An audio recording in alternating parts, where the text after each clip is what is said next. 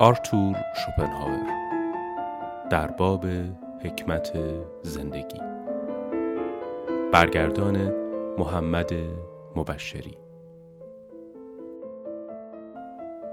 کتابخوان احسان افشار.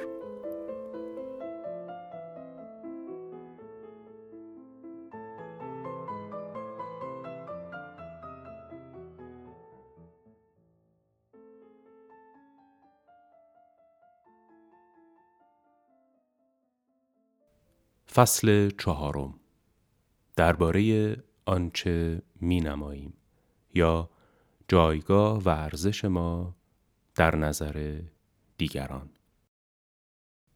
بخش پنجم.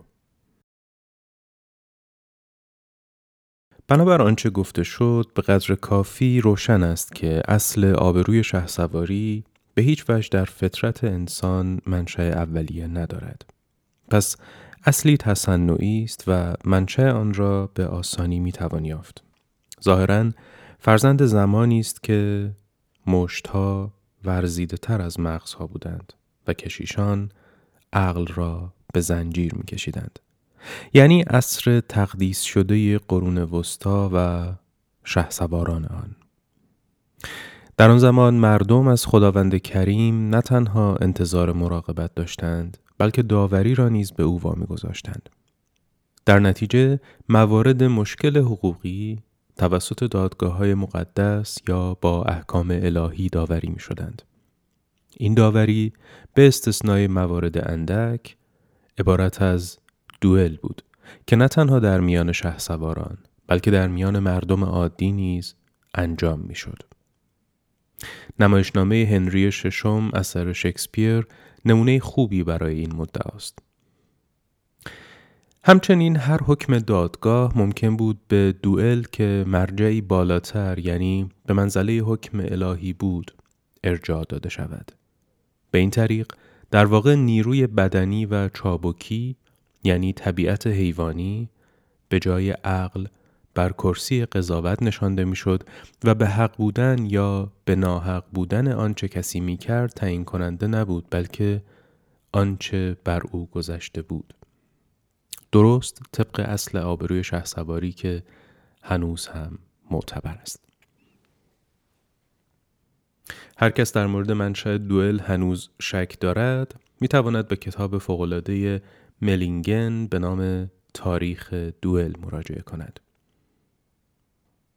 آری، امروز هم هنوز در میان کسانی که هوای اصل آبروی شهسواری را در سر دارند، بعضی ها پیدا می شوند که موفقیت در دوئل را واقعاً حکم الهی می دانند که دعوای میان طرفین را حل می کند.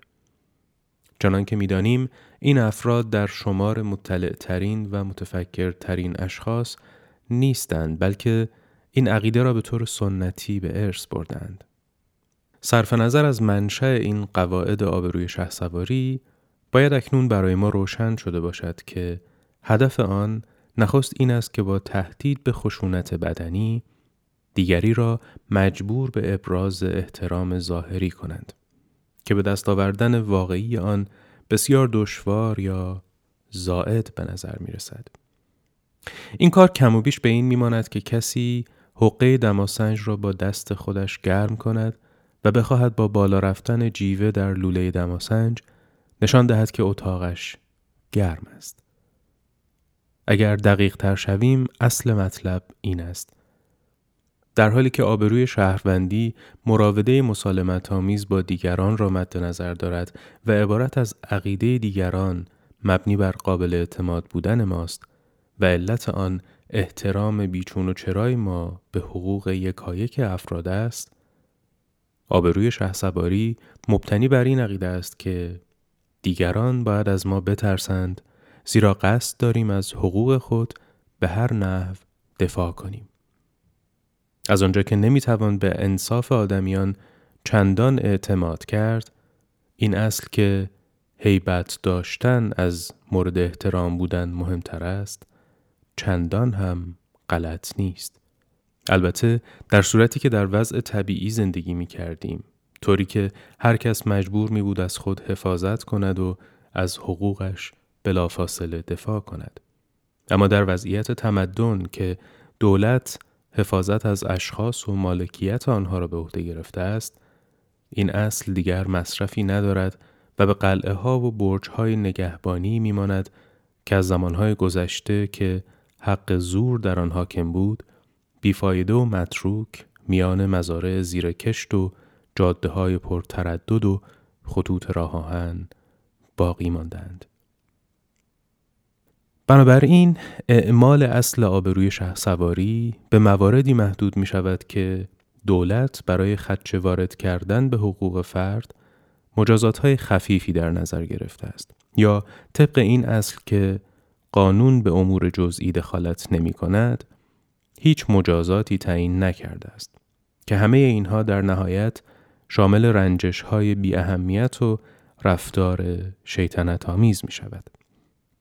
نتیجه این که آبروی شهسواری در رابطه با این رنجش‌ها ارزش خود را به گونه اغراق‌آمیزی بیش از آنچه که هست نشان می‌دهد.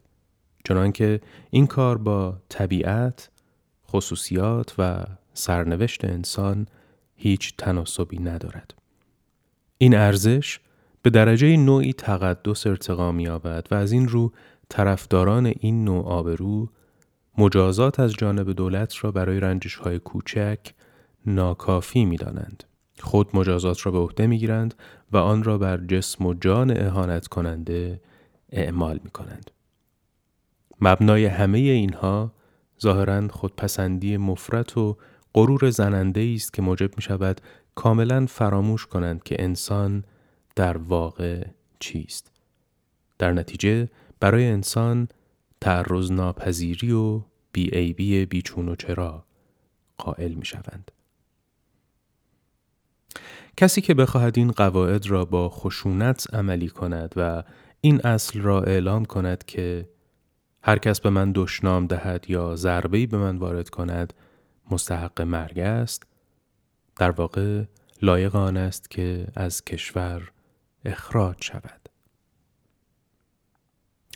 دلایل گوناگونی برای موجه جلوه دادن این خودپسندی گستاخانه می آورند.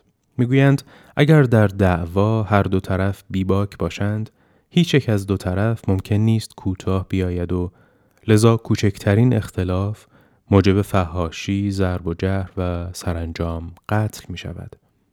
پس متانت ایجاب می کند که از آغاز دست به سلاح ببرند. اما دست بردن به سلاح خود دستورالعمل خاصی دارد که به نظامی انعطاف پذیر و وسواس‌آمیز تبدیل شده است و دارای قوانین و قواعدی است که نمودار جدی‌ترین مضحکه جهان و معبد افتخار حماقت است. اما این فکر خود از اساس غلط است، زیرا در امور کم اهمیت یکی از آن دو فرد بیباک، یعنی آن که عاقل‌تر است، کوتاه می آید و می گذارد مردم هرچه می خواهند بیاندیشند و در امور مهمتر هر دو به دادگاه رجوع می کنند. مردم عادی یا به بیان دقیق‌تر همه طبقاتی که به اصل آبروی شهسواری اعتقادی ندارند و به هنگام اختلاف مسیر عادی را طی می کنند، گواه این مدعا هستند. در میان این طبقات قتل 100 بار کمتر از میان طبقه اشراف که این اصل را ستایش می کنند اتفاق می افتد، در حالی که تعداد اشراف 1000 بار از تعداد افراد طبقات دیگر کمتر است. دیگر اینکه ادعا می کنند که لحن مؤدبانه و آداب پسندیده طبقه ممتاز شالوده اصل آبرومندی است و دوئل به منزله حصاری در برابر خشونت و بی‌نزاکتی است. اما در آتن و روم بیشک طبقه ممتاز وجود داشت، در واقع بسیار ممتاز، و لحن مؤدبانه نیز پیدا می شد، بی آنکه آبرومندی شهسواری چون مترسکی در پس آن پنهان شده باشد. البته زنان جامعه باستان اهمیت اجتماعی امروز را نداشتند، به طوری که نقشی که امروز ایفا می کنند موجب شده است که گفتگوها نه تنها سبکسرانه و سطحی شوند و مردم از هر بحث عمیق اجتناب کنند، بلکه بیشک در طبقه ممتاز ما شهامت شخصی برتر از هر خصوصیت دیگر شمرده شود، حالان که در واقع فضیلتی جانبی است که در افسران مادون یافت می شود. آری، فضیلتی است که حتی حیوانات در آن بر ما برتری دارند، چنان که برای مثال می گویند فلان کس دل شیر دارد. اما حتی برخلاف ادعای فوق، اصل آبروی شهسواری غالباً در مقیاس بزرگ پناهگاهی برای بی‌صداقتی و شرارت و در مقیاس کوچک برای بی‌ادبی، بی‌ملاحظگی و بی‌سر و پایی است. زیرا در طبقه ممتاز بسیاری از رفتارهای ناپسند را با سکوت تحمل می کنند. به علت آنکه هیچ کس حاضر نیست با انتقاد از این رفتارها جان خود را به خطر بیندازد. باری پس از همه آنچه گفتیم عجیب نیست که درست نزد ملتی که در امور سیاسی و مالی از حیث شرافت واقعی کمبود دارد، دوئل به بالاترین درجه شکوفایی رسیده است و با جدیتی حیوانی اجرا می شود. به این سوال که این ملت در مراوده خصوصی چگونه رفتار می کند، باید کسانی که در این امر تجربه دارند پاسخ دهند.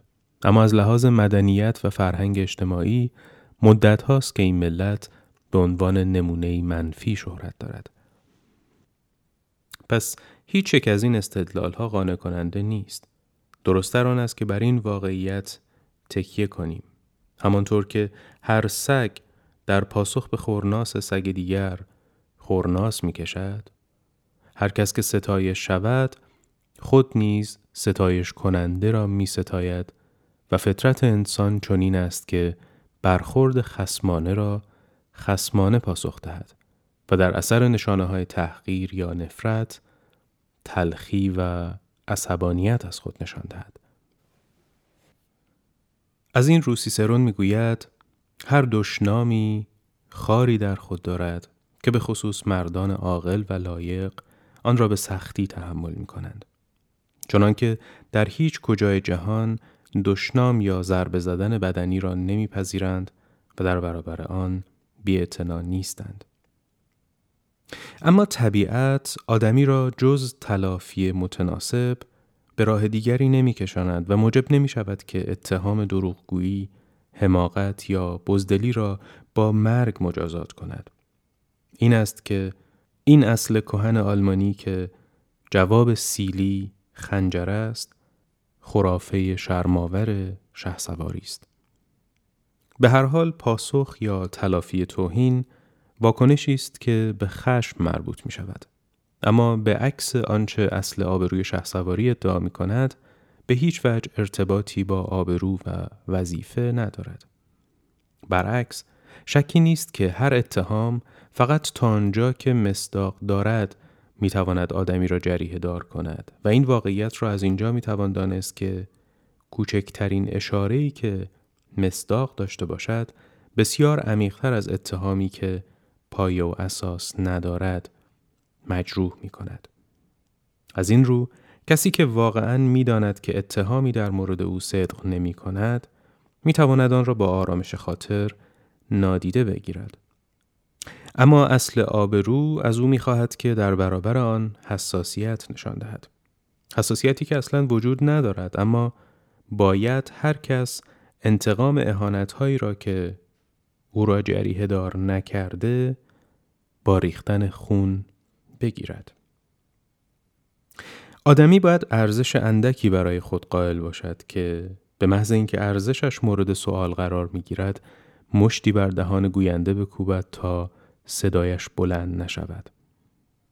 ارزشمند دانستن واقعی خیش آدمی را به اهانت بی‌اعتنا می‌کند و اگر به علت کمبود اعتماد به نفس نتوانیم بی‌اعتنا باشیم، عقل و فرهنگ ما را یاری می‌کنند که ظاهر را حفظ کنیم و خشم خود را پنهان داریم. بنابراین اگر آدمی بتواند از خرافه اصل آبروی شهسواری خلاصی پیدا کند، چنانکه هیچ کس این توهم را نداشته باشد که میتواند با دشنام از آبروی دیگری بکاهد یا آبروی خود را احیا کند و هیچ کس تصور نکند که مجاز است هر کار ناحق یا هر خشونتی را بلافاصله با آمادگی برای تلافی و مبارزه پاسخ دهد، در این صورت همگان به این بینش دست خواهند یافت که وقتی موضوع بر سر دشنام و افتراست، آن کس در مبارزه پیروز می شود که مغلوب است. چنانکه وینچنزو مونتی می گوید، اهانت آدمی را به یاد مراسم کلیسایی می اندازد که به همان جا که شروع شده است باز می گردد. به علاوه اگر بتوانیم باعث ایجاد این نوع نگرش شویم، دیگر کسی برای اینکه نشان دهد حق دارد دست به خشونت نخواهد زد و در ضمن بصیرت و عقل بیش از اکنون مجال خواهند یافت.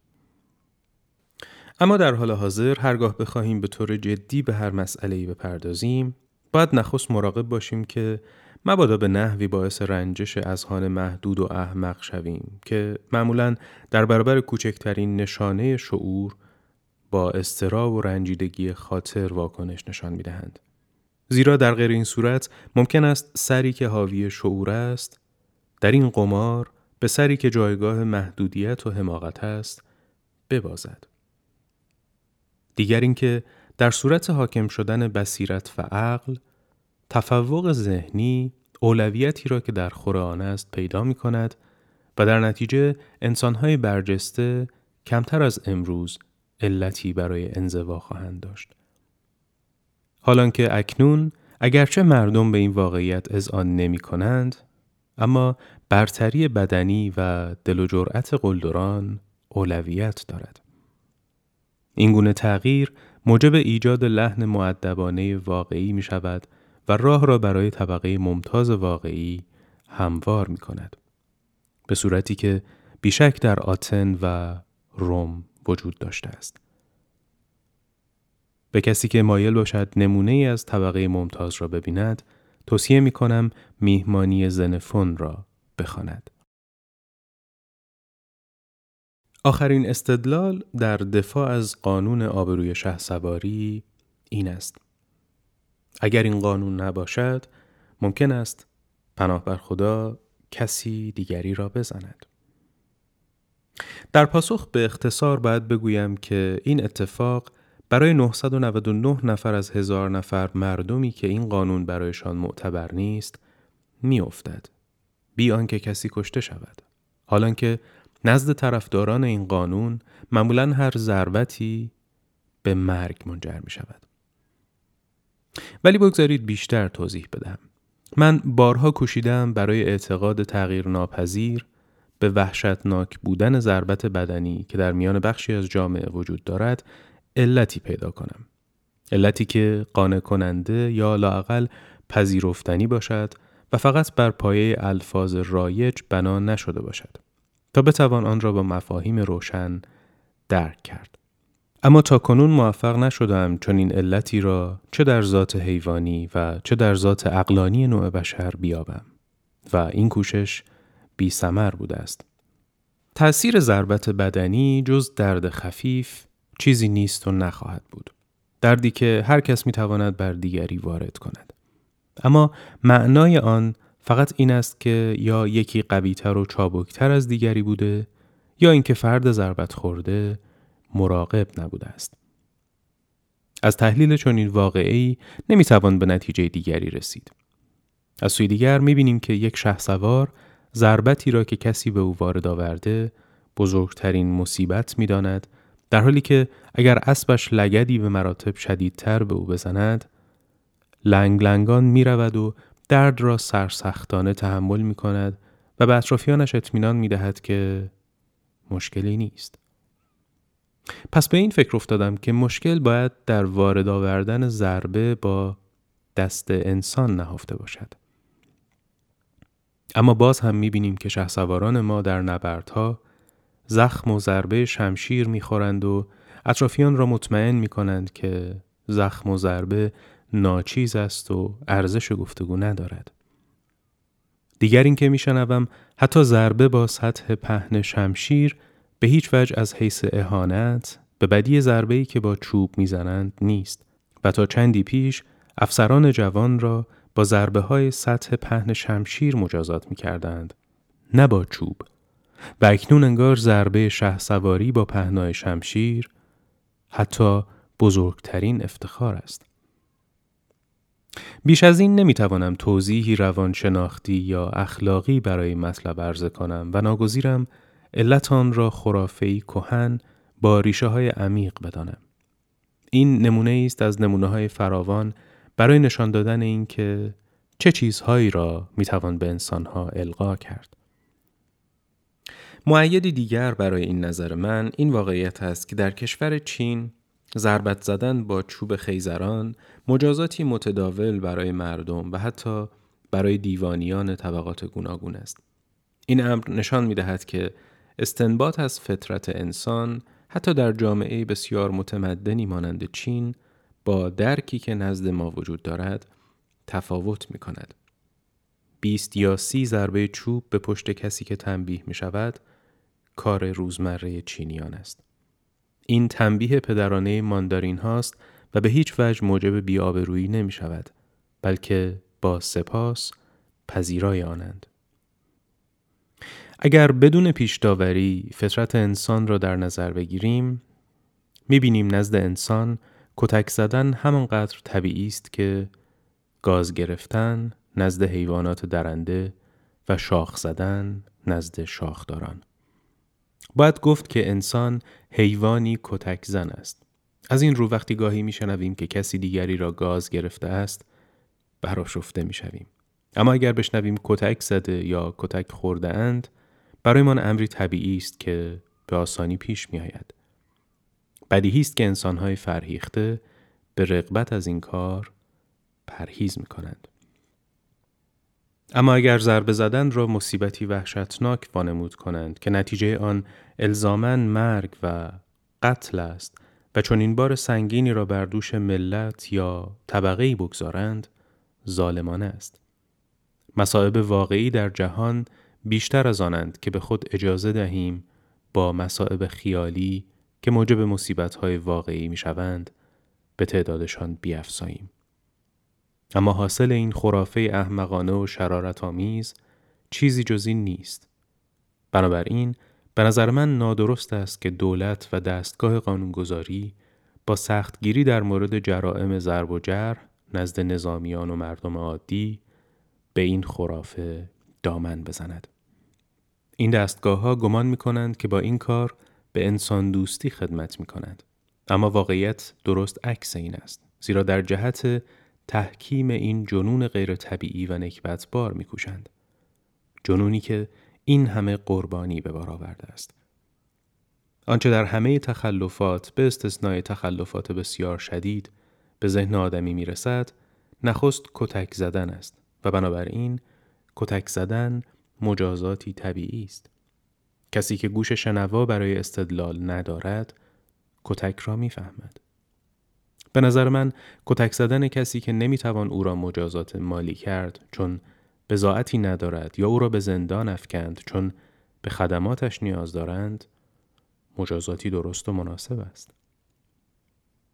واقعاً هیچ استدلالی که مخالف این نظر باشد ارائه نمی‌شود، بلکه فقط الفاظ متداولی مانند کرامت انسانی را می‌شنویم که بر پایه هیچ درک روشنی بنا نشدند و باز هم مبتنی بر همان خرافه تباه کنندند که در بالا به شرح آن پرداختم.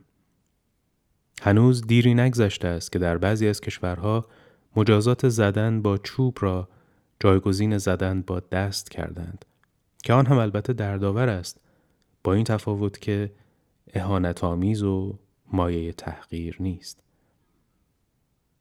این نمونه خنده‌آور مؤید این نظر است که پایه این طرز فکر چیزی جز خرافه نیست. دولت با پشتیبانی غیر مستقیم از این خرافه به اصل آبروی شهسواری و در نتیجه به ابقای دوئل کمک می کند و در این حال از سوی دیگر می کوشد آن را با قانون از میان بردارد یا به هر حال چنین وانمود می کند.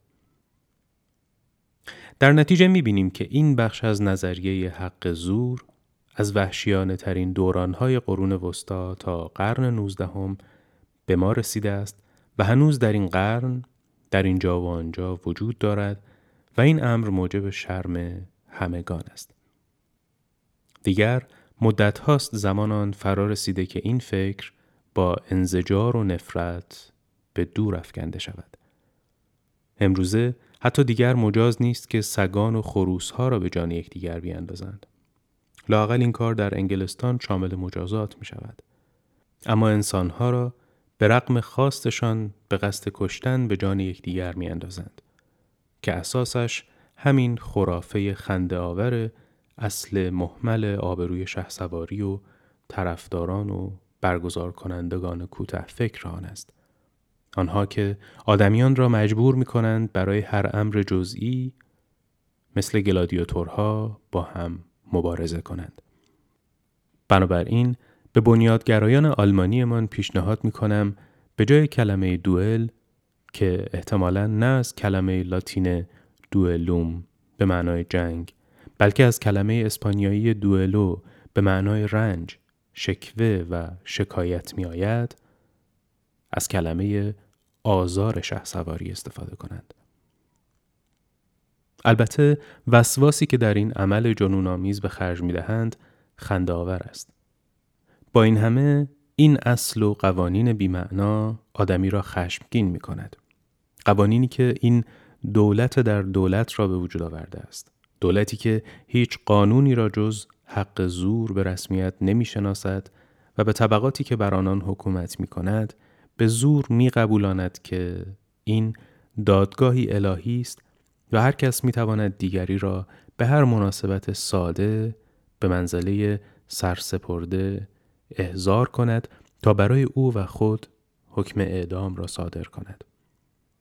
واضح است که این قانون کمینگاهی است برای اراذل که اگر جزء طبقات بالا باشند می‌توانند شریفترین و بهترین انسانها را که به علت همین خصوصیات مورد نفرت آنانند تهدید یا نابود کنند.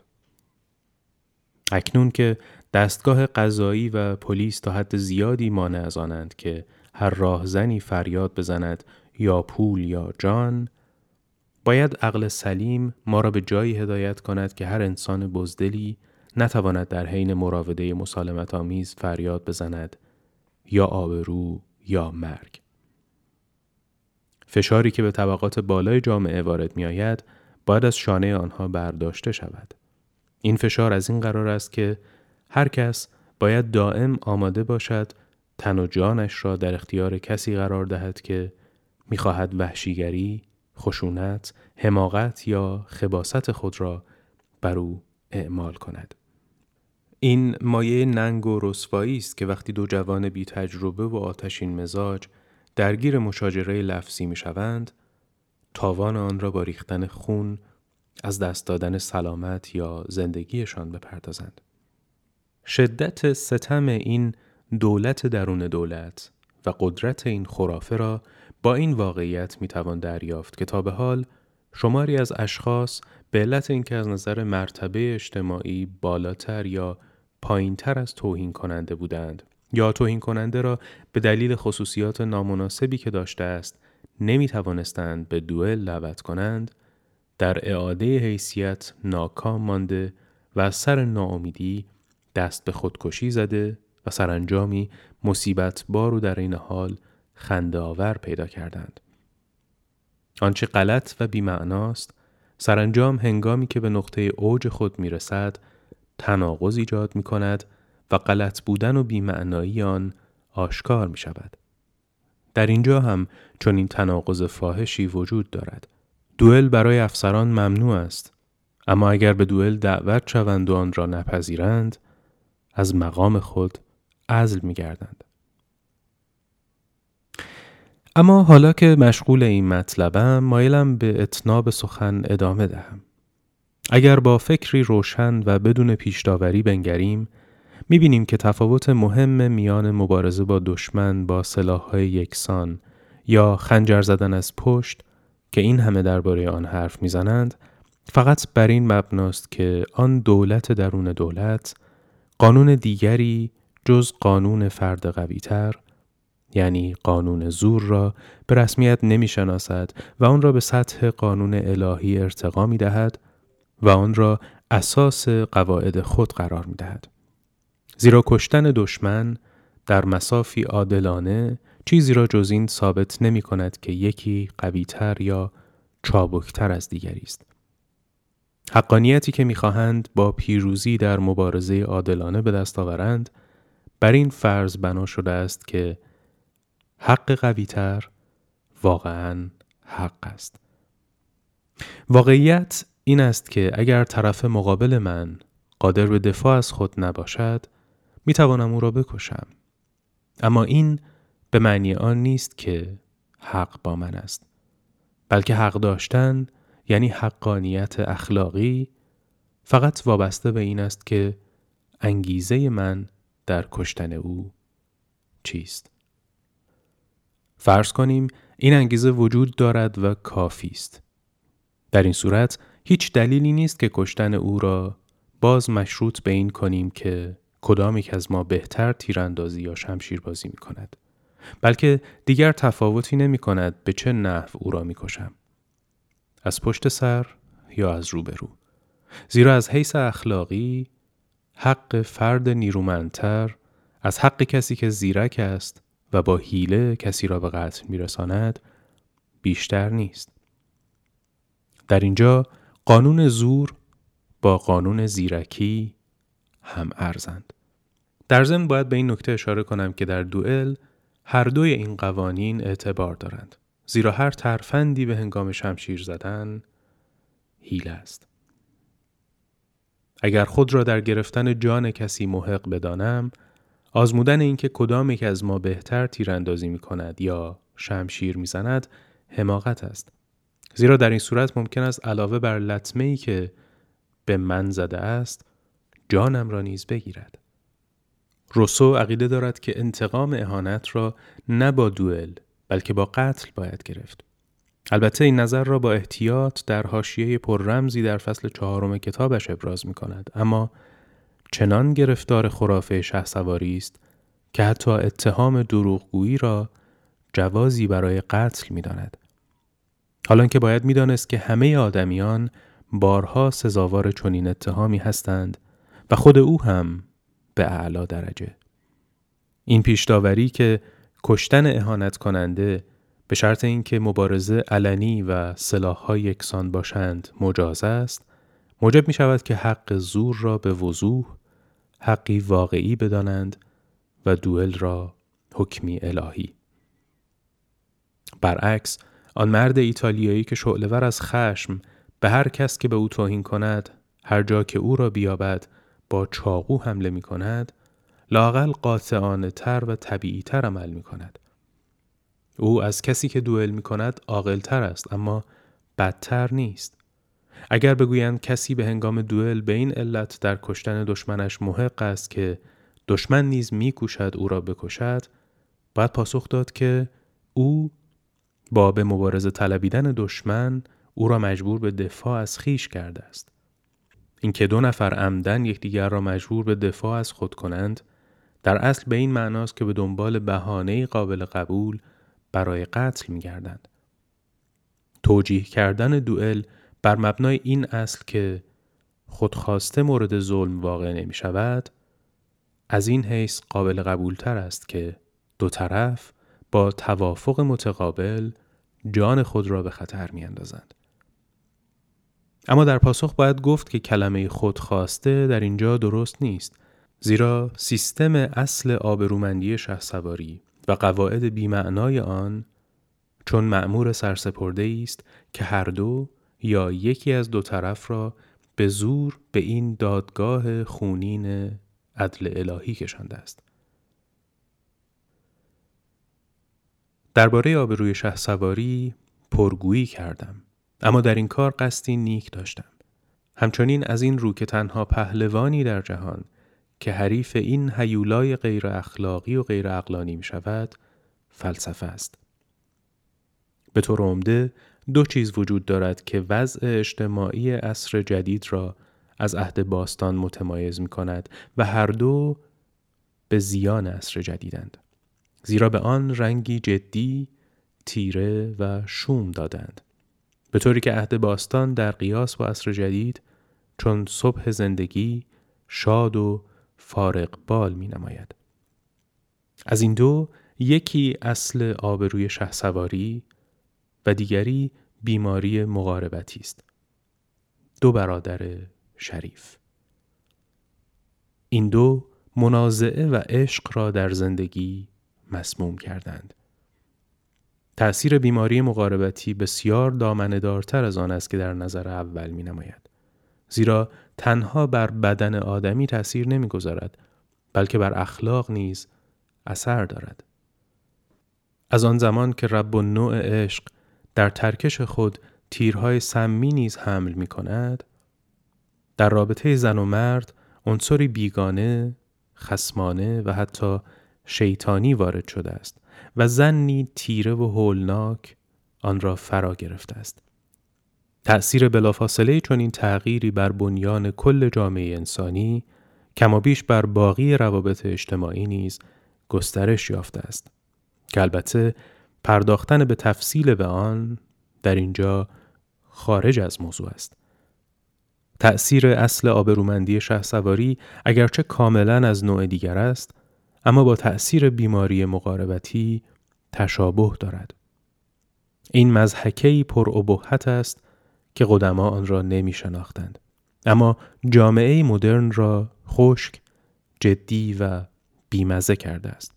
زیرا مردمان هر گفته بی اهمیت را زیر ذره‌بین می‌گذارند و بارها درباره‌اش می‌اندیشند.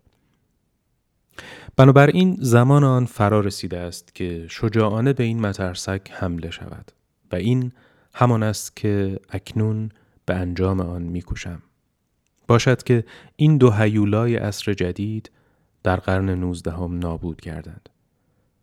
امیدوارم که پزشکان با اقدامات پیشگیرانه سرانجام موفق به از میان برداشتن هیولای اول بشوند. نابود کردن هیولای دوم اما کار فلسفه است که باید با روشن کردن و اصلاح اذهان صورت گیرد. زیرا دولت‌ها تا کنون از طریق قانون در این کار موفق نبودند. و به علاوه ریشه‌کن کردن این مصیبت تنها از راهی که قبلا گفته شد امکان پذیر است. با این همه اگر دولت‌ها واقعاً به طور جدی بخواهند دوئل را از میان بردارند و علت عدم توفیق آنها در ناتوانیشان بوده باشد، می‌خواهم قانونی را پیشنهاد کنم که موفقیت آنها را تضمین می‌کند. این قانون نیازی به خونریزی، گیوتین، چوبه دار یا زندان ابد ندارد، بلکه حب کوچک و سبکی است به شیوه درمان‌های هومیوپاتی. هر کس که دیگری را به دوئل دعوت کند یا دعوت دوئل کسی را بپذیرد، به روش چینیان در روز روشن سرپاسبان 12 ضربه، سرجوخه، آورنده خبر و شاهد دوئل هر یک 6 ضربه ترکه به او بزنند و اگر دوئل واقعاً صورت گرفت، دادگاه عادی جنایی به موضوع رسیدگی کند. ممکن است شخصی با مرام شهسواری به من اعتراض کند که بعضی از مردان آبرومند پس از اجرای حکم چنین مجازاتی احتمالاً خود را با گلوله خواهند کشت. در پاسخ میگویم از قضا بهتر است چنین احمقی خود را بکشد تا دیگران را. اما در واقع به خوبی میدانم که دولت‌ها در از میان بردن دوئل جدی نیستند. حقوق کارمندان دولت و به خصوص افسران، صرف نظر از کسانی که در منصب‌های بالا هستند، بسیار ناچیزتر از خدمات آنهاست. از این رو مابقی را با دادن افتخار پرداخت می‌کنند. این افتخار نخست به شکل عنوان و مدال داده می‌شود و سپس به صورت نظام درجه بندی و تمایز گذاردن اعمال می‌شود. دوئل به این منظور دستاویز کارآمدی است. همچنین از این رو مقدمات آن را در دانشگاه‌ها تمرین می‌کنند. بنابراین قربانیان دوئل کمبود حقوقشان را با خون می‌پردازند. برای کامل کردن بحث مایلم افتخار ملی را هم ذکر کنم. افتخار ملی آبروی یک ملت است به منزله بخشی از جامعه جهانی. از آنجا که در جامعه جهانی دادگاهی به جز زور وجود ندارد و بنابراین هر عضو حقوق خود را خود باید حفظ کند، آبروی هر ملت فقط عبارت از استقرار این عقیده نیست که قابل اعتماد است، بلکه نیز این که باید از او بیم داشت. زیرا هیچ حمله‌ای به حقوق خود را بدون مجازات نمی‌گذارد. پس آبروی ملی ترکیبی است از آبروی شهروندی و آبروی شهسواری.